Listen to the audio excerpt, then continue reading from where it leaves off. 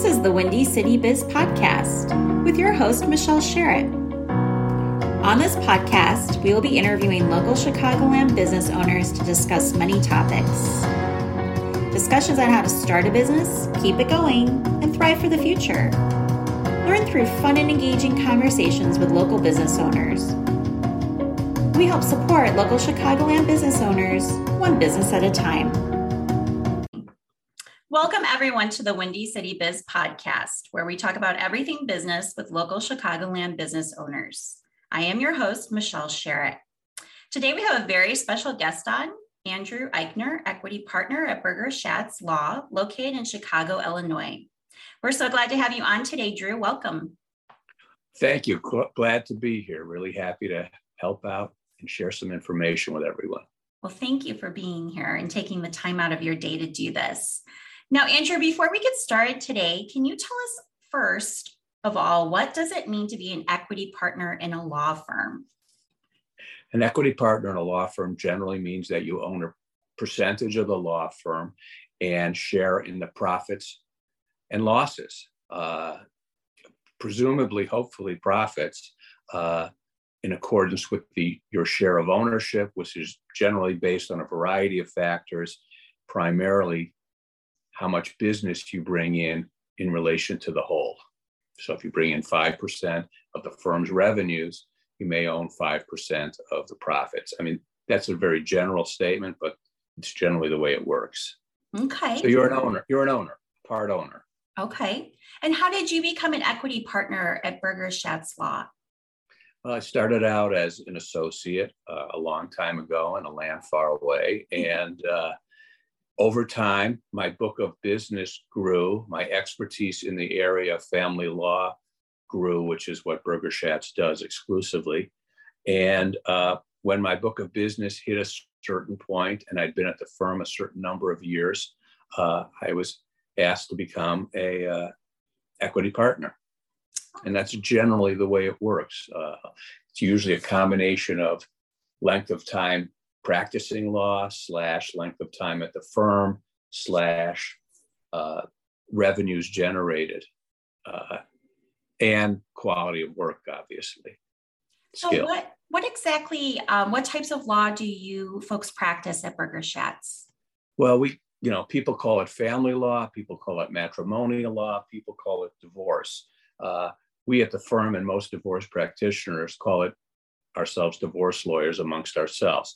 We do dissolution of marriage actions, which is divorce, which involves determination of property issues, maintenance and child support issues, and custody and parenting issues. And we do those pre-decree up to a divorce, and then we do post-decree matters, which is after you're divorced, enforcing the judgment, modifying the judgment, seeking more child support, more or less parenting time. We do a limited amount of adoption, gestational work, prenuptial agreements, which we do quite a few of those, premarital agreements, which are sort of the same thing, postnuptial agreements, which are agreements after the marriage that fix parties' rights to certain property and maintenance awards, and we do appellate work. And obviously within the pre-decree marriage work, we do obviously same-sex marriages and deal with LGBTQ issues. Okay. And what got you into this type of law? Because there's several different types of law. What interested you in this type? Well, I started out in commercial litigation for a large law firm. And I was there about 2.5 years. And it was really boring, to be honest with you. You spent your time in those big firms in those days, and still today, in a library, researching, writing memos. Everything was done by committee. Even a simple one-sentence appellate motion for continuance had to go through 2 or 3 people. And my best friend at the time was working for his father doing divorce. That firm no longer exists. And he was in court dealing with people. It seemed much more interesting, fast-paced. And I made a switch. I just couldn't handle. It was a big cut in pay initially, but I just couldn't handle the just sitting there. I couldn't see doing that for a long period of time. And what I thought would happen, happened. Mm-hmm. It was a different type of practice, more people-oriented. Cases have a beginning, middle, and end. Sometimes big litigation just has a massive middle. You could work on a case for 6 years and it never gets done. Oh, wow. Okay. Being an equity partner, you stated that you have a stake in the firm as well. And being at a major law firm here in Chicago, I imagine that you still have to prospect and network to find new business. What approaches in your 35 plus years of doing this have you found to be most successful when it comes to prospecting? There's a variety of methods that have been successful. The first, and it may sound kind of cute or trite, is to really be a good lawyer. Okay. Mm-hmm. Without that, generally all else is meaningless, because you could get a case, but if you do bad, okay, or poorly, you will probably not get another case from that source. And the more you don't get cases from sources you have, the less business you'll bring in. So be a good lawyer. Okay. And if you're a younger lawyer, work for somebody in the firm who has their own book of business that can transition to you. I mean, I can't tell you how many cases I got over time working on another partner's client, as I was a young associate or an associate. And when that client came back to the firm a year later, he or she would call me because I had worked on the case. I was the face of the client. Or when that person had a case to refer, they would refer it to me. And so that is a big way to build a book of business, particularly in a case in an area of law like family law where the client is an individual. Networking is incredibly important. Face-to-face networking, at least again, I started out, there wasn't, the digital age, but I still think particularly in a field where, again, you're dealing with individuals and personal lives, it's always good to be there face-to-face or somehow meet them, or even the referral source face-to-face. If I'm referring a family law case to somebody, I want somebody to a family lawyer. It's much more compelling that I've met him. He's a great guy, a great woman. He's smart, sharp. This is what he does. I met him at a seminar. I met him at a party, as opposed to, well, just go on the website and take a look at the guy. Okay. I think that's important. And I think, a lot of seminars now and speeches are online, and particularly during the time of COVID. And I understand all that, and, do not ignore that. But whenever there's an opportunity for face-to-face contact in a social setting, I can't tell you how many times go to charity events, social events that I get invited to, that I contribute to, the firm contributes to on my behalf, on the firm's behalf, that I've handed out my card, so to speak, and got cases that way. In the neighborhood, I find, I live in Highland Park on the North Shore, and I have 4 boys. Okay, they're all adults now, but when they were kids, going to the soccer games, lacrosse games, karate, school plays, PTA meetings, and sitting with moms and dads, and a lot of times moms, because I took a very active role in my kids' lives, was a way to network face-to-face. Very valuable in your community. You don't have to necessarily be on a committee in the community. You have to be involved in your kids' lives. If you have kids, that's a really great way to network. Those are some of the key ways. Obviously, writing articles, giving speeches, appearing on the Windy City podcast are ways to also extend the brand. Well, as you know, we have 5 networking groups, and we try to do natural networking, and we try to do in-person events. And we always say that too. Just be natural, just be yourself. Don't go to our networking events trying to sell yourself and sell what you do, because it doesn't work. The best thing to do is just come as yourself and be natural and relaxed and just have conversations and get to know people. Yeah. I mean, I I mention what I do, okay, but then I talk about something else, okay, you know, in a networking event, you know, movie I saw, a series, you know, you want to make people, it is really hard to refer to somebody who's cold and impersonal, who you don't feel you have some kind of connection with, you know, absent you getting to, a Supreme Court, not now, but some incredibly well-known lawyer in the country. Divorce lawyers, there's firms that are well-known, but individuals, it's really making that individual contact. There's no substitute for it. And unfortunately, that's been minimized. And so I think the ones who have a head start are the ones that still try to do it, even in the community, even with a mask on, if need be. Yeah, I would imagine, the type of law that you folks deal with is very personal. It's your children's custody, it's divorces, it's property. People are entrusting us, me, with their most valuable assets, their kids. And if they don't have kids, their homes, their businesses, and they share with us, you'd be surprised, their most intimate details of their lives.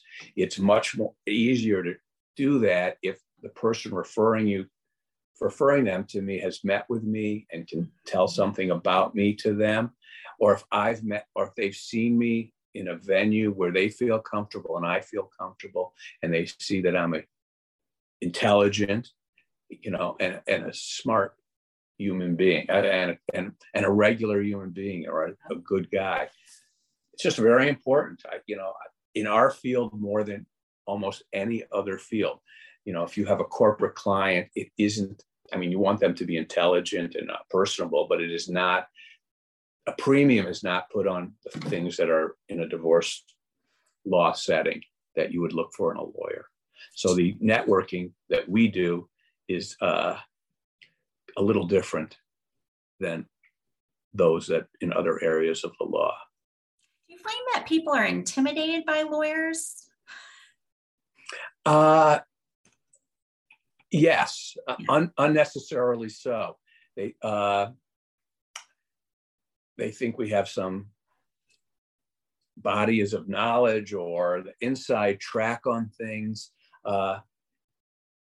Intimidated, and in our area, again, hesitant initially to see us, okay? And that bleeds into the intimidation factor. But I also think that people are very, in a divorce context, and again, that's the one I'm talking here, and it may be different in other areas, people hear things in cocktail conversation from a lawyer that may or may not be true, okay? But they take it as true. And part of our job when I see somebody in initial consultation is to dispel commonly held misconceptions, so that have sometimes been embedded in their consciousness by lawyers who, by hearing something from a lawyer and being intimidated and assuming it's true. What is your approach? It sounds like you try to relate to your clients and try to set them at ease when they come in. But what other approaches do you do, or techniques to set your client's mind at ease when they come in? Maybe they're intimidated because they're seeing a lawyer because of a divorce situation or a property situation that's come up. What is your approach to set their mind at ease and just have them relax and just go through the process? Well, that's a very difficult task because they come in incredibly stressed. First of all, I do try to, I have pictures of my office. I try to find something in the initial discussion that we may have in common, or that, do they play golf? Do they have boys that did this? Do they live here? Do they have this interest in books? My office is not like the normal lawyer's office. I have tons of books. I had some golf equipment, just things, some pictures of film stars, trying to make it a little different, to distinguish myself, put people at ease. I really tell people, and it's hard to prove this, that I'm not going to BS them. I'm going to tell them what's going to happen. They may not like that, and you may want to go to a lawyer that tells you what you hear, but I think it's really important. And I tell them, if somebody tells you something substantially different than me when you go to see another lawyer, check your fingers, Make sure you have all your rings and jewelry, because they're not telling you the truth. I usually go give people 40-yard line advice. I try to tell them honestly how long it will take, how much it will cost. Okay. I don't want to I don't like to spring surprises on them. Again, the caveat is based on what they've told me. I really stress to being cost effective. Mm-hmm. Okay. That's a real, we have a joke in the legal profession: the highest and best use of money is to pay your divorce lawyer. But really, that's not really the highest and best use of your money. So I try to be stressed cost effective. We can take this approach, and this may take more money and more time. I'll do what you want me to do, as long as it's not unethical or illegal, but rest advised that my hourly rate, it's going to run up a substantial bill. And that, I'm not kidding with you. I don't want to do this. It's not that much fun that I want to do for free. I used to say I'd rather play golf than work for free. Yeah. So I try to be conversational, explain things in simple terms, mm-hmm. not intimidating fashion, and telling the truth. But that's really hard, because no lawyer sits down and says, I'm going to lie to you. Okay. Right. But,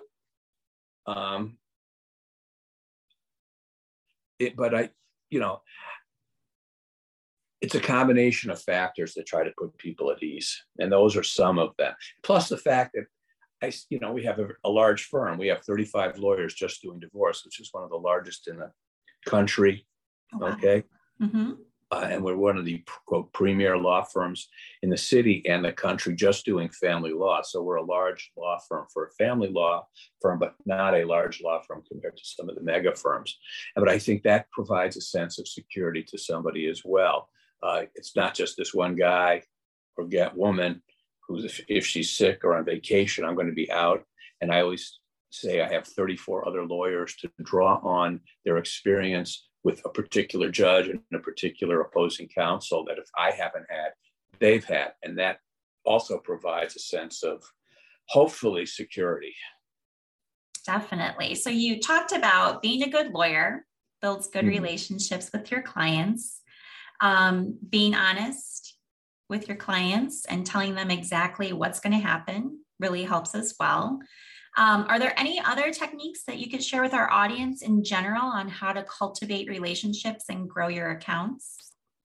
Well, one thing we like to say in our firm, but I think it would apply to all areas of law, is to demonstrate empathy.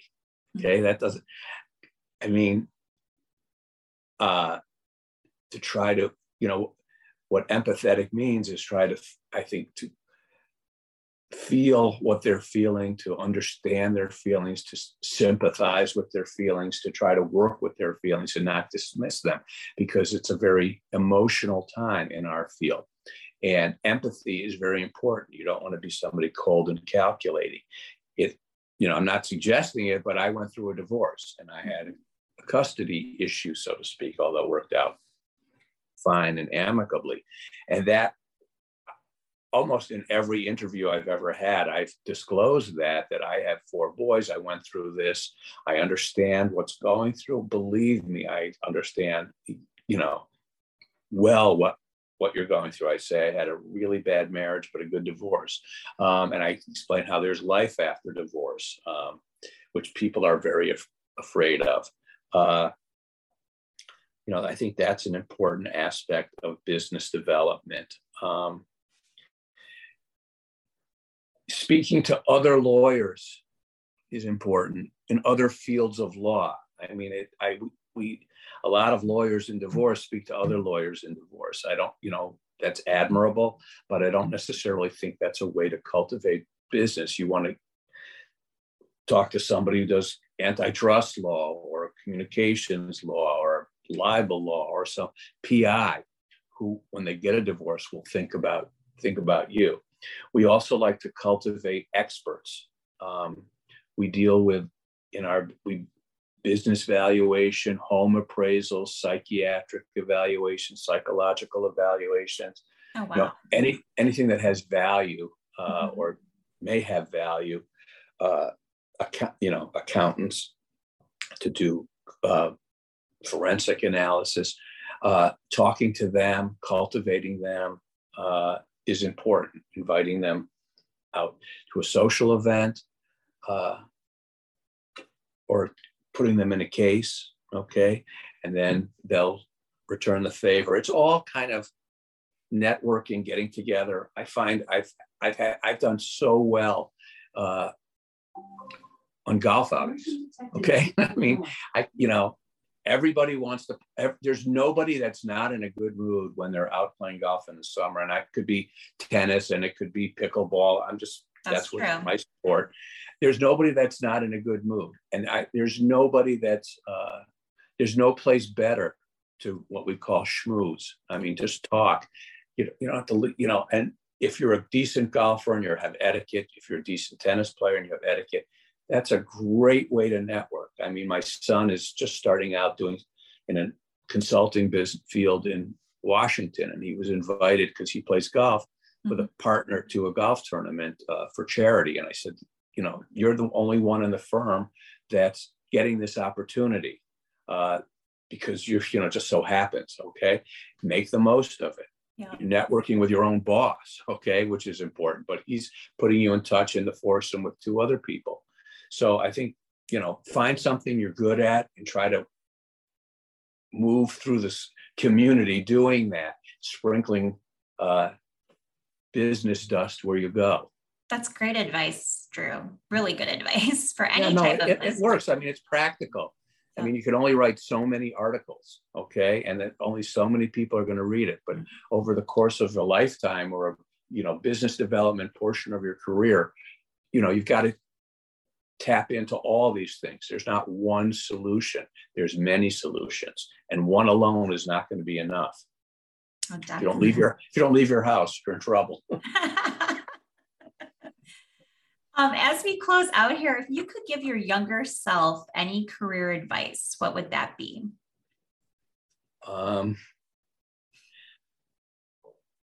That's a really good question. I would say that to do all the things I just testified, I just told you about, but in hyperdrive, I might have been even more successful. I would have strive for, no matter what, a work-life balance, which is something our firm does promote. You cannot do the stressful kind of work I do and not be able to leave it at the door and you walk in and enjoy your family.